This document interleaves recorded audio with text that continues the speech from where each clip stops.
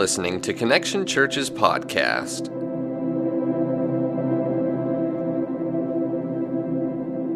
Knows how to communicate with middle schoolers. Can keep a rhythm at exactly 127 beats per minute. Able to withstand extreme temperatures while parking cars. Can explain who Jesus is to a kindergartner. Is in the best Connect group ever. Speaks the truth even when it's hard to hear. Says good morning approximately 300 times every Sunday. Just went from death to life. No matter who you are or what you're doing, every person has a purpose. Morning, church. How's everybody doing? Y'all good? Good. Hope you're good. A little dreary outside, but hopefully the worship woke you up. The music got you going. Excited about the message today and just being able to bring that to you, and excited to be back with you after being in Vidalia last week. It's pretty cool to see what God's doing over there. Had about 181 people who came last week to the service, and had 4 salvations there the week before. So just God's doing some awesome things. And evidently, I don't need to go back over there because people only get saved when Billy preaches, so I'm just going to let him do it from now on. And but it's been good, and we're excited to see that taking place. If you're new here, we're especially glad you're here, and we'd love for you to take that announcement card that you got and fill out. There's a little tear-off portion on there, and if you'll tear that off, fill it out, take it by our guest services table, our next steps table. We'd love to give you a gift for being here today, just something to let you know that we're glad you're here. Also, if you're new or you've been around for a while and you haven't been through our Heart and Soul class, we'd love for you to go through that. That's a class that teaches you the foundations of the faith, but also gives you the vision of this church and what we're here to do and what we feel like the Lord has put on our heart to accomplish as a church. So that's actually our way of doing membership. We don't want people who are just names on a list or names on a roll. We want people who are involved in the ministry and the vision that God's given us to do. So if you haven't checked that out, check that out. We're about to have it start again in September, and you can get on board with that. You can jump in the second, third, or fourth week whenever. It's kind of a revolving thing. So go ahead and jump in there and check it out, and I think you'll be blessed by that. Today we're going to be in Genesis chapter 4. If you have your Bibles, want to turn there. If you don't have a Bible, we'd love to give you one. Again, at our Next Steps tables, we would love to give you a Bible if you don't have one. We believe that it is the truth, and it leads us to truth, and it changes hearts and changes lives. And so we'd love for you to have a Bible if you don't have one. Today we're going to be talking about another one of our cultures. The last few weeks we've talked about a couple of our cultures here at the church that we believe are very important. The first one that we talked about was serving, and how important it is that we're serving in the church, in the community, in different places. Then we talked last week about community, how important it is that we're giving our lives to one another in community, growing together. We talked about small groups and connect groups and getting involved with those. Next week we're talking about evangelism and how important it is that we're going out sharing our faith, that we're sharing our faith with people wherever we are, sharing our faith with people, bringing them to church, whatever it takes to get them in a relationship with Jesus, for them to hear the gospel and to be introduced to Christ. Today we're going to talk about generosity. Generosity is a topic that is so important to the church, that we're generous people.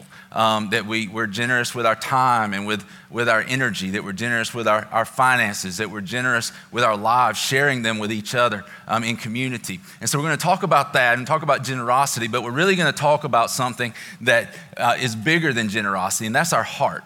Okay, and so we're going to look at this through the story of Cain and Abel. If you will, turn there, and you can follow along on the screen if you don't have a Bible with you. But in Genesis chapter 4, we're going to read the first 5 verses, then we'll pray, and then we'll get going in the message.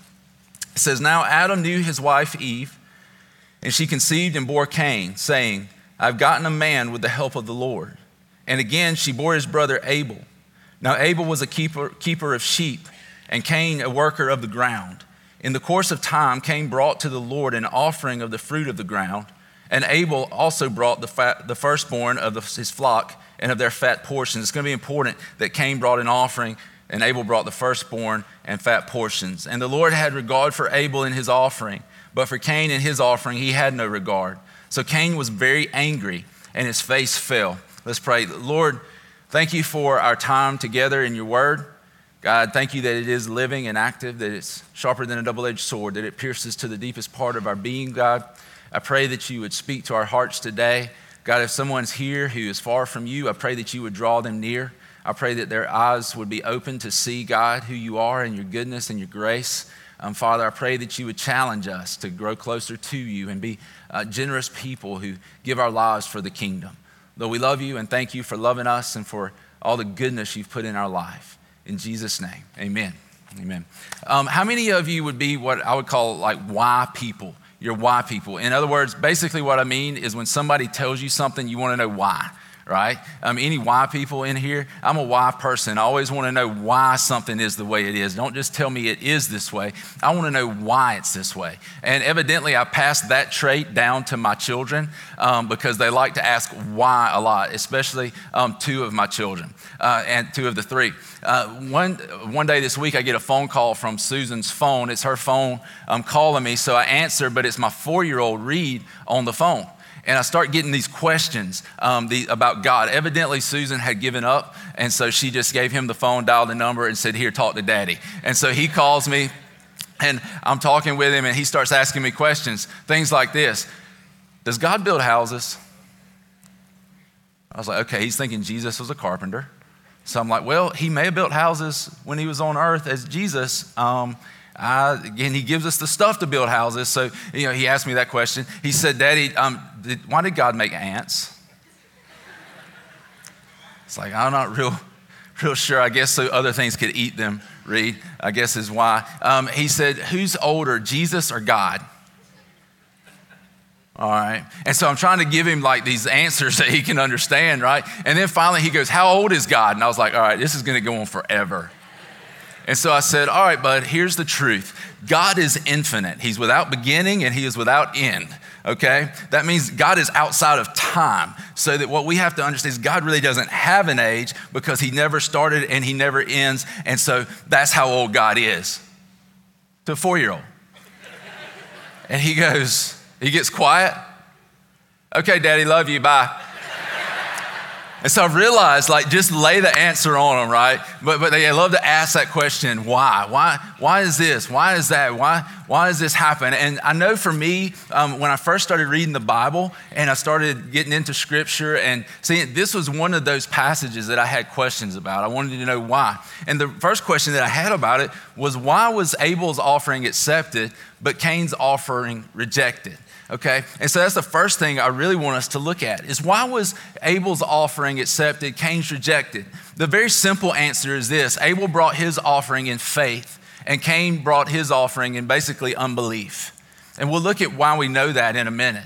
But the reality of it is that God wants us to come to him in faith. When we bring ourselves, when we bring our offerings, when we bring our resources, our finances, when we bring things to God, he wants us to come in faith, believing that he is who he says he is, believing that he has done what he says he has done, and believing that he will do what he says he will do. And so we come in faith, we come in belief that God is who he says he is, and trust, we come to God. And what I want you to see in this is that if you look at the coming in faith, then what you see is at the core of this a heart issue.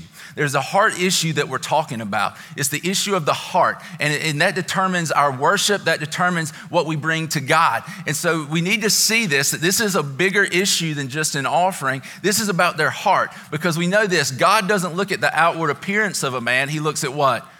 The heart. He sees our heart. He knows what's in our heart. He knows when we bring something that's just out of duty, like Cain did, or when we bring something that's out of worship, like Abel did. He knows when we just do things because we know we're supposed to do them, like Cain did, or when we come and we want to please him, like Abel did. And so we see this difference in their offering. We see two very different types of people, and we see that this is really a matter of the heart. This is why God took it so seriously. It wasn't just about somebody offering a vegetable or somebody offering an animal. That wasn't just what was going on here. This was about the heart from which it was offered. And so we need to see that God is concerned with how we bring. This whole text that we're looking at about Cain and Abel is about the heart. It's about worship and it's about faith. And so I want you to get that first, that Abel's offering is accepted because his heart was pure, his worship was to please God, and because his faith, he was in faith. Cain's was rejected because his heart was impure. He's going through the motions. He's just doing what he's got to do. His heart wasn't right. And he just brings something out of duty, not out of faith, and not in an effort to please God. So this whole text is concerning our heart. The second question that I had in this is God more concerned with what we bring or how we bring it? Before we answer that, I want to read to you one other scripture. It's in Luke chapter 21, and it has to do with a widow's offering. This is verses 1 through 4. It says, Jesus looked up and saw the rich putting their gifts into the offering box. And he saw a poor widow put in 2 small copper coins. And he said, truly, I tell you, this poor widow has put in more than all of them, for they all contributed out of their abundance, but she, out of her poverty, put in all that she had to live on. And so when we look at that, is God concerned with what we bring or with how we bring it? I think it's important that we see that the answer to that is yes. Because on one hand, it's about how we bring it. It's the condition of our heart, like we see with Abel. But on the other hand, it's about what we bring, because what we bring is an indicator of the condition of our heart. And so it's important that we see both. It's important that both are working in our lives, that we see this. For example, my son Reed that I was talking about, he made me this one time for Father's Day. It says, Happy Father's Day to the world's best dad. And he put his little handprints on there, right? Everybody can say, oh, right? Oh. And here's the thing though, when I got it, I didn't look at it and go, Reed, come here, son. Why are the hands upside down? Right? Why are the hands upside down? You didn't even get the whole pinky in there, right? And I didn't do that. I didn't judge him based off of his artistic ability and the quality of the artwork. What I looked at was his heart in bringing this to me and how he brought it. And so I want you to see that. On one hand, it's about how we bring it. And if how we bring it is right, then the offering is going to indicate that. What we bring is going to match that. And so we see that with Cain and we see that with Abel. Their attitude towards worship shows the condition of their heart and where their heart was at this time. The next question that I had was, how do we know that this is a heart issue? Like when we look at this, how do we really know that this is an issue of the heart? And it goes back, I believe, to verses 3 and 4. It says, in the course of time, Cain brought to the Lord an offering of the fruit of the ground. The NIV version says that he brought some of his crop. He brought some. But it says that Abel brought the firstborn of his flock, the fat portions. Basically what we see in this is that Cain brought some. He brought what he felt he had to bring. He brought what he thought would get him by. Abel was willing to bring his firstborn. If we bring our first to God, what does that mean we do with the rest? We have to do what? We have to trust God for the rest if we give him our first. That's why that principle of the firstborn and the first fruits and people giving their first throughout the Bible is so important. Because if we bring God our first, we have to trust him for the rest. That's one way we know that Abel was in faith when he gave his offering. He brought his first. Another way we know he was in faith when he gave his offering and his heart was right with God is that he brought the best. He brought the fat portions. That was the best part of the animal that he brought to God. And so we see this, that what indicated where their hearts were was what they brought. Cain brought some, Abel brought the best. He brought his first. I want to go through just a few things that I believe that giving our first and giving our best to God, whether that's in our energy and our time, whether that's in our finances, whether that's in our giving our lives for community, whether that's sharing our witness as evangelism, whatever that may be, I want us to look at some things that when we give our first and our best that are true. The very first one is this, that giving our first and our best shows that our heart is centered on the kingdom.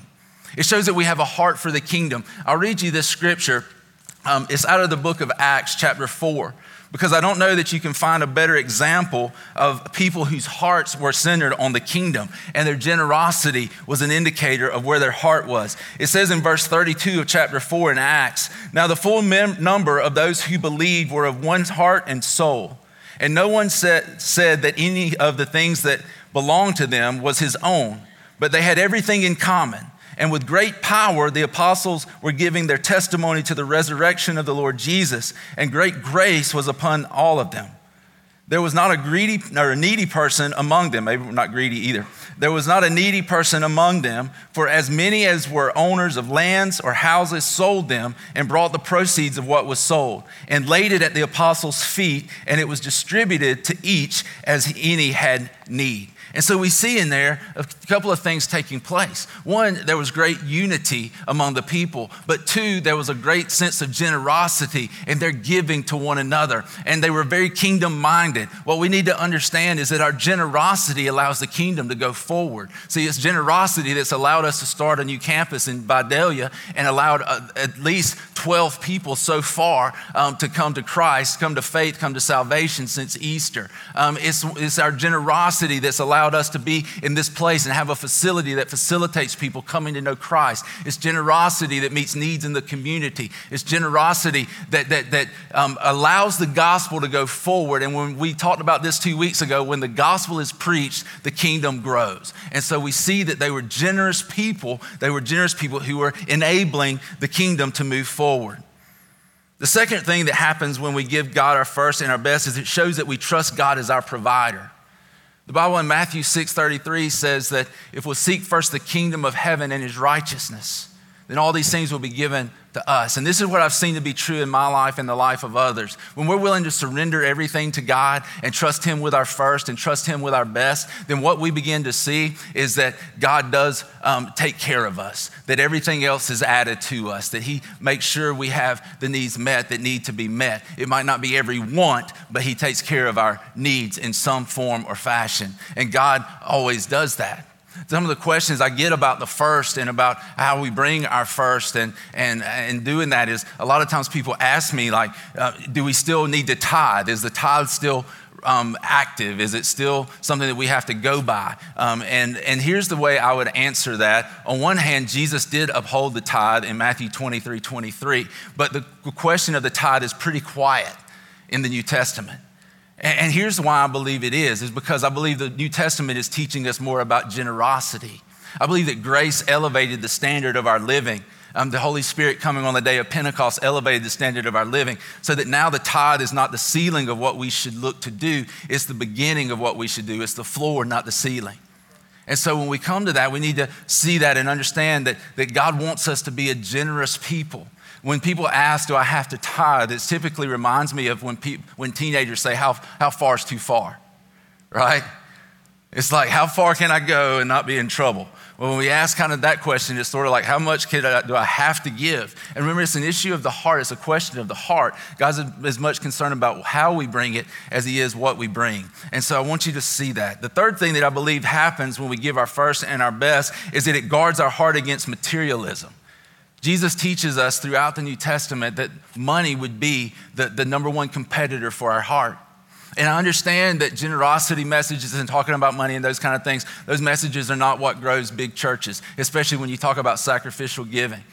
But the reality of it is, if we didn't talk about this, if this was a subject that we dodged because we didn't want to offend anyone, then we wouldn't be loving you very well. Because the reality of it is this, folks, that money is the number one competitor for our heart. Materialism robs us of our joy more than anything else that I've seen in the church because we become so consumed about it. And I want you to understand that Jesus taught this, that Jesus taught it would be the number one competitor for our heart. It's the number one competitor for our heart. He told us that if we were to, that we couldn't have two masters, that we either love the one and hate the other, we'd be devoted to the one and despise the other. We couldn't serve both God and money. And so Jesus wants us to be generous. One thing it does is it guards our heart against materialism. The fourth thing I think that bringing our first and our best does is it grows us in the image of Christ. Let me answer this question. What is the most popular scripture in all of the Bible? John 3:16, right? It's for God so loved the world that he gave his one and only son, that whoever believes in him should not perish but have everlasting life. I actually forgot that verse in a message one time. Some of you are probably here. Somebody actually gave me a bracelet after that had John 3:16 written on it. And it just went blank. It's one of those things you're in front of about 800 people and your mind goes blank and you're like, John 3:16, help me start it, right? And so I totally forgot the verse. But if you think about it, God so loved the world that he did what? He gave. See, God is generous. He's been very generous with us. If we're to become like Christ, which is the goal of a Christian, is to become more like Jesus, then we need to be generous people. And that's something that God does in us, and then he does through us. He changes our heart, and then he begins to do that in us and through us. The fifth thing that I think that happens when we're giving our first and our best is it's an indicator of the condition of our heart. And I've spoke to that some. I'm not going to talk about that a lot more, but the reality of it is it makes us question things like, is my heart for the kingdom of God? Is my heart for the kingdom? Is money an idol in my life? Is it something that I'm worshiping ahead of God? Am I really trusting in God as my provider? And am I growing? Am I growing to become more like Christ? And so it's an indicator of our heart and where our heart is.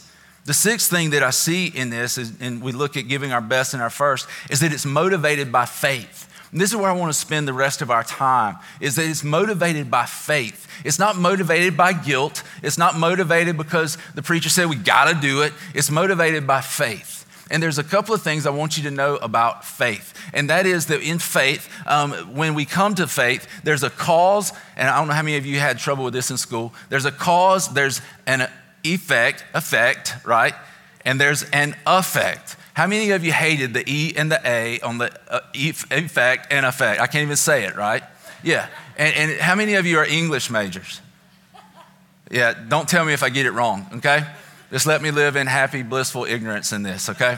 I'll never be tested on this again in my life, so just let me be ignorant of this, all right? But here's the way I see faith. That one, there's a cause. The Holy Spirit comes and opens our eyes so that we can see the goodness of God, that we can see who God is. And so our eyes are open when we come to faith, when God gives us his Spirit, and the Spirit opens our eyes to see clearly who he is. The second thing is there's an effect.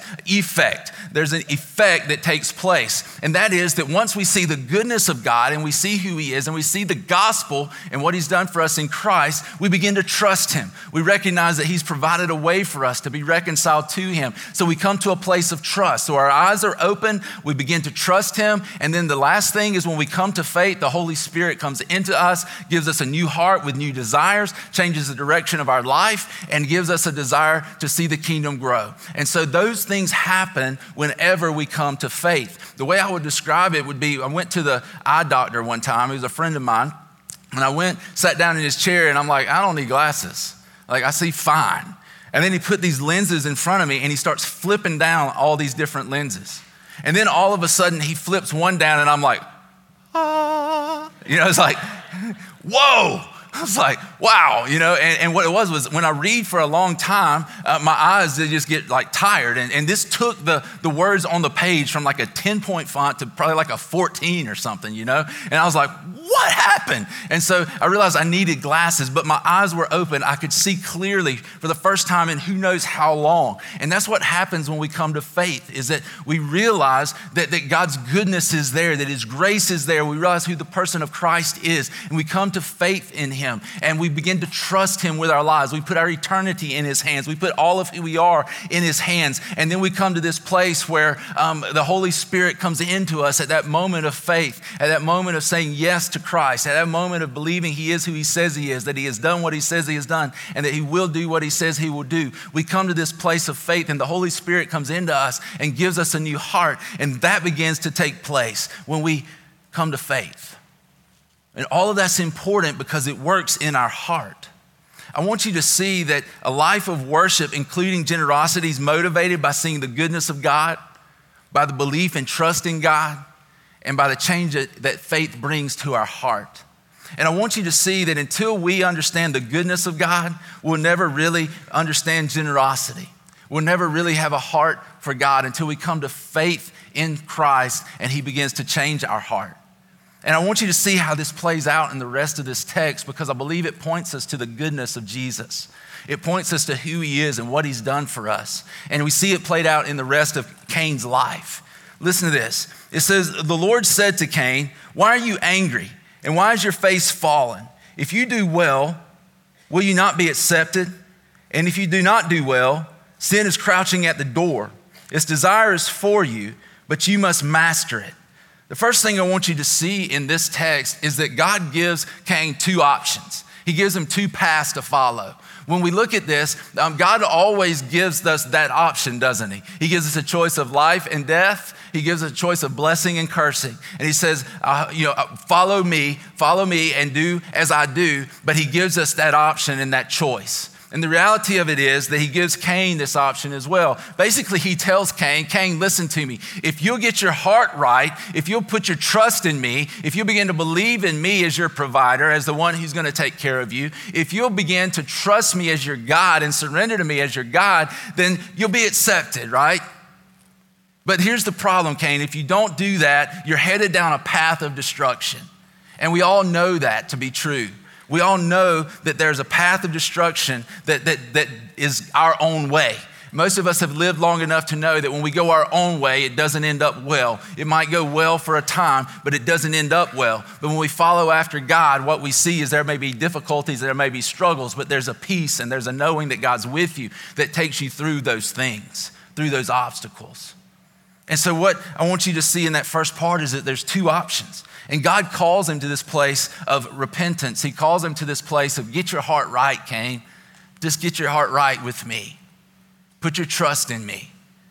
Follow me, follow my way. And he says, if you don't do this, understand that sin's desire is for you. I want y'all to understand this, that sin does not desire to harm you. Sin desires to destroy you. You have an enemy who's like a lion who prowls around looking for those whom he can devour. The word devour means to drink up, to completely engulf. It means that he doesn't want to ruffle your feathers or just make you have a bad day. He wants to take you out. And scripture teaches us this, that Satan has come to kill and steal and destroy. The good news is that Jesus came and he came to give us life and give it to us abundantly. And Jesus said in John 16:33, he said, in this world you'll take heart, or in this world you'll have trouble, but take heart, for I've overcome the world. And so we can live from that truth, but we have to realize that it's in following Christ that we find abundant life. It's in clinging to Christ that we find abundant life. And so he tells them, if you do not do well, sin's crouching at the door. It's going to take you down. Verse 8, it says, Cain spoke to Abel, his brother. And when they were in the field, Cain rose up against his brother Abel and killed him. The next thing I see in this is that when God's word came to Cain, he rebelled against it. When God's word came to Cain, he rebelled against it. See, God is telling him, you need to repent, Cain. Cain went the exact opposite direction, didn't he? And how many times have we done that, people? How many times have I done that? Have you done that? That we know that God's word is telling us to go one way, and what we do is we go the exact opposite. And we see that happens in our life. We see that we do that. I mean, it's in us from the earliest age. I remember when I was about 7 years old, I had had enough of rules and regulations at the age of 7. My parents' rules were just oppressing. I couldn't deal with it any longer, so I decided at the age of 7 I would run away.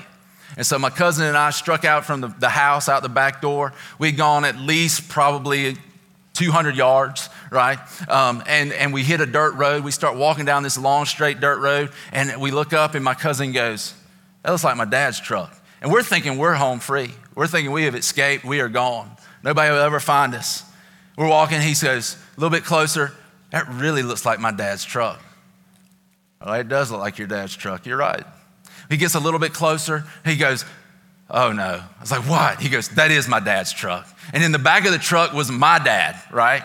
And they've been looking for us, and they finally found us. And I could always know when my dad was really mad because he cocked his jaw to the side. And his eyes got like real transparent blue. I was like, does he have a demon? I didn't know what was going on with him.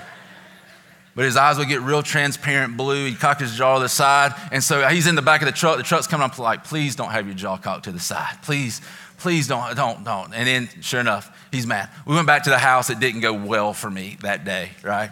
And so we decided we would rebel and we'd run away from authority. And we've all done that. I mean, you look at a child at its earliest ages, there's something in them that wants to rebel. There's something in them that wants to go away from authority. We've all done that. We're all in that same place. We've all done what Cain did, maybe not committing murder, but we've all done things that were in rebellion against God.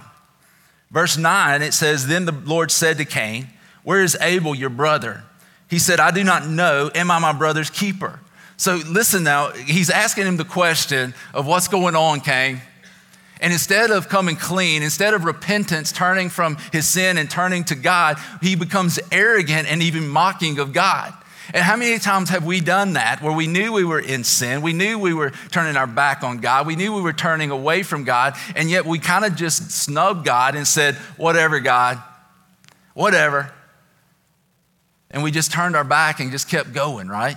And so we see this in this text that he's arrogantly mocking God. Then in verse 10, it says, and the Lord said, what have you done? The voice of your brother's blood is crying to me from the ground.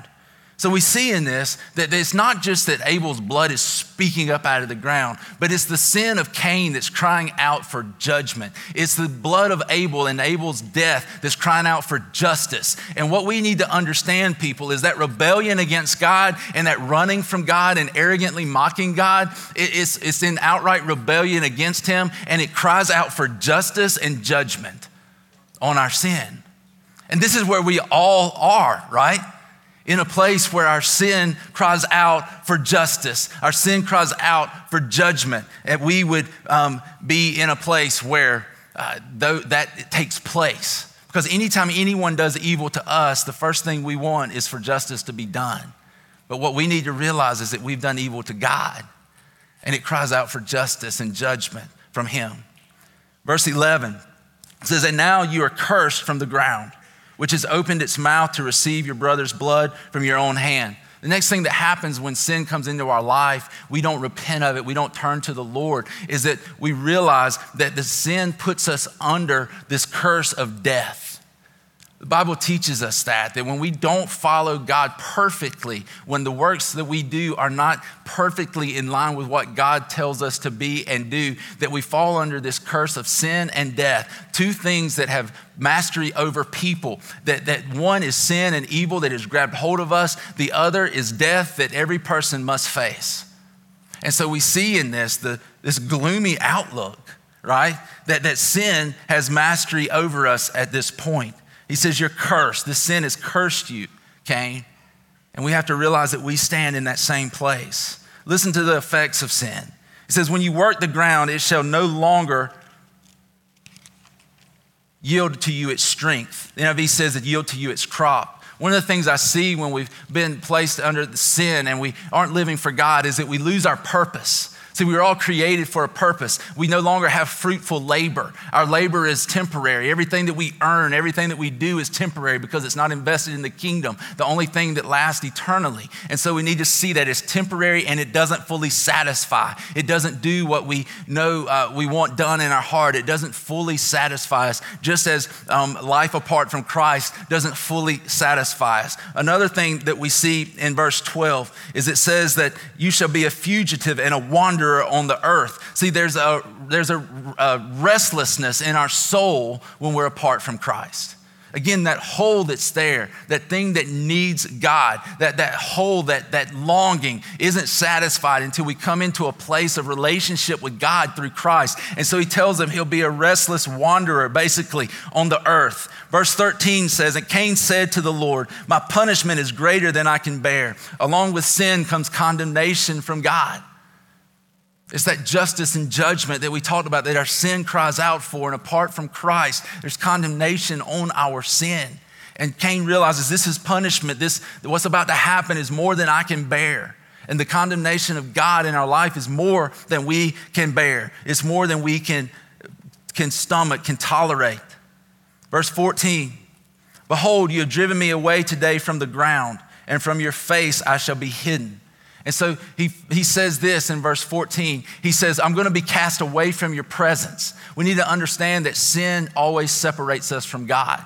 Listen, if we're an unbeliever, we haven't been made righteous by Christ. We're not have not been made holy as he is holy. So God is holy. We can't come into the presence of a holy God. So our sin is a wall between us and God. And until that wall is torn down by faith in Christ, we cannot approach a holy God. But as believers, sin is a direction, as I talked about. Sin is a direction. If God is over here, then sin is over here. It's two opposite directions. We can pursue our way, and we can pursue sin, or we can pursue God. But we can't do both at the same time. We can't be actively pursuing sin and pursuing Jesus at the same time. And so as believers, sin takes us away from God. And we need to come to a place where we repent and turn from our sin and turn to Christ. Turning around. The last one I would tell you is that he says, I shall be a fugitive and a wanderer on the earth. This is Cain speaking. And whoever finds me will kill me. Sin always leads to death. Cain understood that this is going to end up costing me my life. And so here's the thing that I would say in this is we're talking about faith and we're talking about it changing our heart and we're talking about generosity. The thing I would say is that is a pretty gloomy outlook on life. That Cain is in a place that we all at some point have found ourselves in. And the reality of it is, what do we do? Is it all over? But then we read verse 15 and it says this, then the Lord said to him, not so. In other words, Cain, you're not gonna die, not yet. And in this, we see a hint of God's grace. He gives him grace even in the midst of his rebellion. We see God in this text giving Cain all of this opportunity to turn back to him. If you even look at the questions in verses 6, 9, and 10, in verse 6, he says, why are you angry and why is your face fallen? Can you see God giving him opportunity to turn to him? He's saying, just tell me, just come forth with it. Just get your heart right.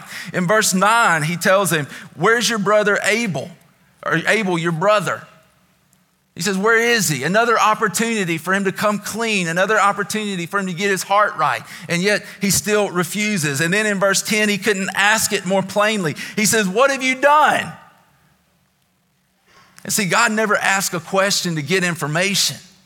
He's given him opportunity. He's given him time to repent. The Bible tells us that it's God's loving kindness that leads us to repentance. It's his patience that leads us to repentance because he gives us time to repent and to turn to him. And so we see that God's offering grace. God's offered us grace. He's offered us an opportunity. But the reality of it is, people, and listen, our sin cries out for judgment and justice. But here's the good news. I want to read this to you. It's out of the book of Hebrews. Hebrews chapter 12,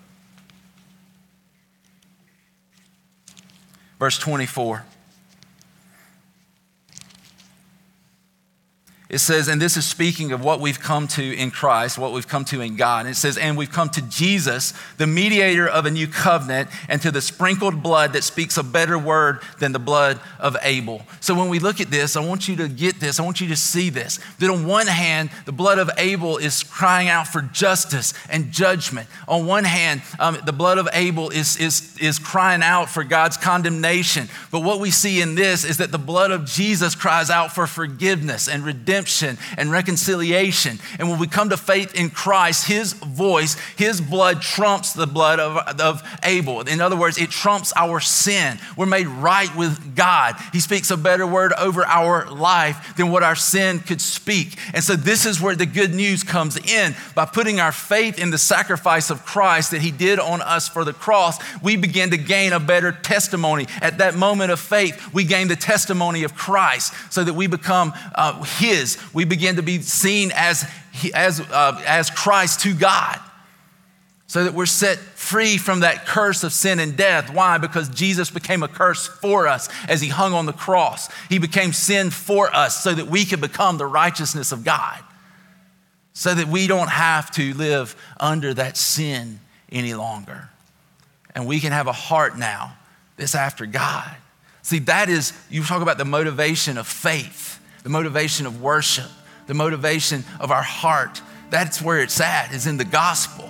That's where it's at, is when we recognize the goodness of God. Remember the cause and the effect and the effect The cause is that we see the goodness of God. We see the hopelessness that we were in, and then we see what God has done for us. We see the hopelessness that was our life, and then we see what God has done for us in Christ, and that becomes our motivation. And then we begin to trust in that. We begin to believe in that. The effect of that is that I can trust my life to God, because if he was willing to give his best, give his firstborn, give his only, then we can trust him to give us everything else that we need. I'm going to trust in him. I'm going to give my life to him. I'm going to give all I have to him. And then we see that the Holy Spirit comes and changes our heart. And all of that happens in the moment of faith, that we see, we believe, and our heart is changed.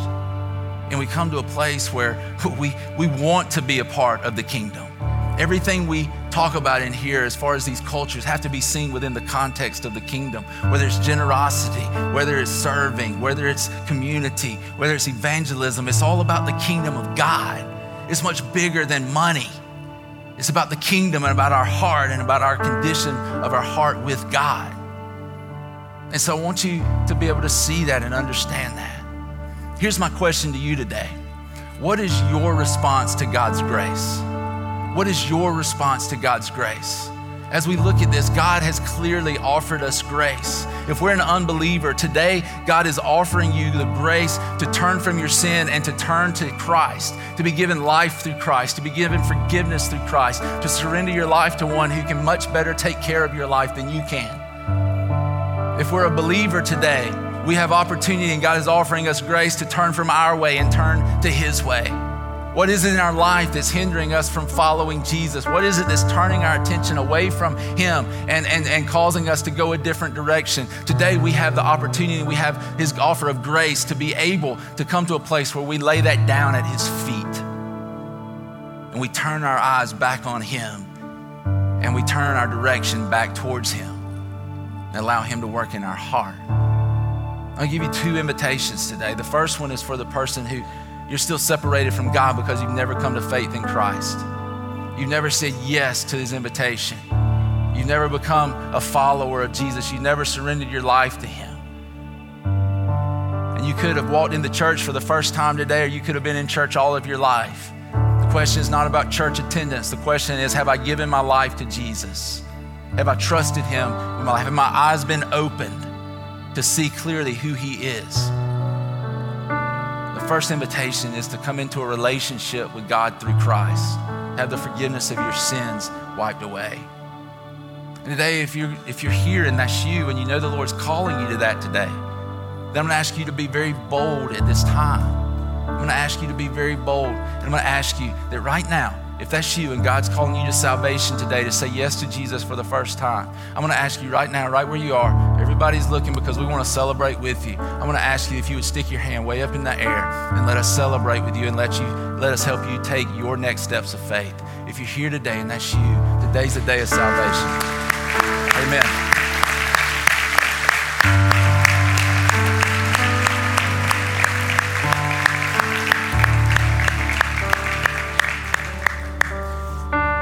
Eric's going to pray with you, if that'd be all right. And thank you. Who else? You know that the Lord's knocking on the door of your heart today, and he's calling you into this relationship, and you've never surrendered, never said yes to him. Then today's the day, man. God's knocking on the door of your heart. Open the door. Don't wait. If he's offering you the grace as he is, say yes.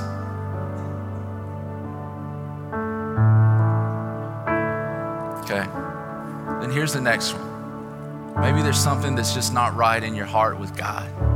Maybe there's something you need to leave here. Maybe there's a hurt there that you feel like, man, I've just been holding on to it for too long. Maybe it's a sin. Maybe it's relational. Maybe it's something to do with what you're offering God from a standpoint of not offering him your best, but just giving him what's left over. If today there's something you need to leave at the altar, you need to repent of and turn and walk out of here following Jesus and leaving that here, then when I'm going to do this, I'm going to pray. And while I'm praying, I'm going to ask you to get out of your seat and you come down here and you do business with God right here. And when you do that, there'll be people here who will pray with you if you'd like. We'll have you take next steps of faith. We'll do whatever we can do to help you follow Christ. But when I pray, if there's something in your life you say, I need to leave it here today. I need to let this go. Been carrying it for too long. Been walking this way for too long. Today's the day I leave it all here. Then when I pray, I'm asking you to move. I'm asking you to move. And then we'll pray. When I say amen, we'll be dismissed. You stay and pray as long as you'd like. Let's pray together. Father, thank you. Thank you for loving us enough to give us your grace. Thank you for your heart for us. Thank you, God, that you move in us in a way that brings us to you, Lord. We couldn't have faith if it weren't for you and what you do in our hearts. So, God, we thank you for that gift. I pray that we would move today in accordance with what you're putting in our hearts, Lord. God, that we wouldn't worry about the people to our left or to our right, but we would focus our eyes on you and we would respond to you the way you prompt us to respond, Lord. God, just move in an amazing way, Lord. Lord, you're the God who does exceedingly and abundantly more than we could ever think or imagine. So I'm asking you, Jesus, that you would move in the hearts of these people. God, unite us together as one body, just as we read in the book of Acts, that we would be heart and soul with one another, running with the gospel, running with your good news, Lord. And we would be together, all in the context of your kingdom. Your kingdom come, God. Your will be done on earth as it is in heaven, Lord. We love you. We praise you. We thank you, God. Just do work in our hearts, Jesus. In your name we pray. Amen. Amen.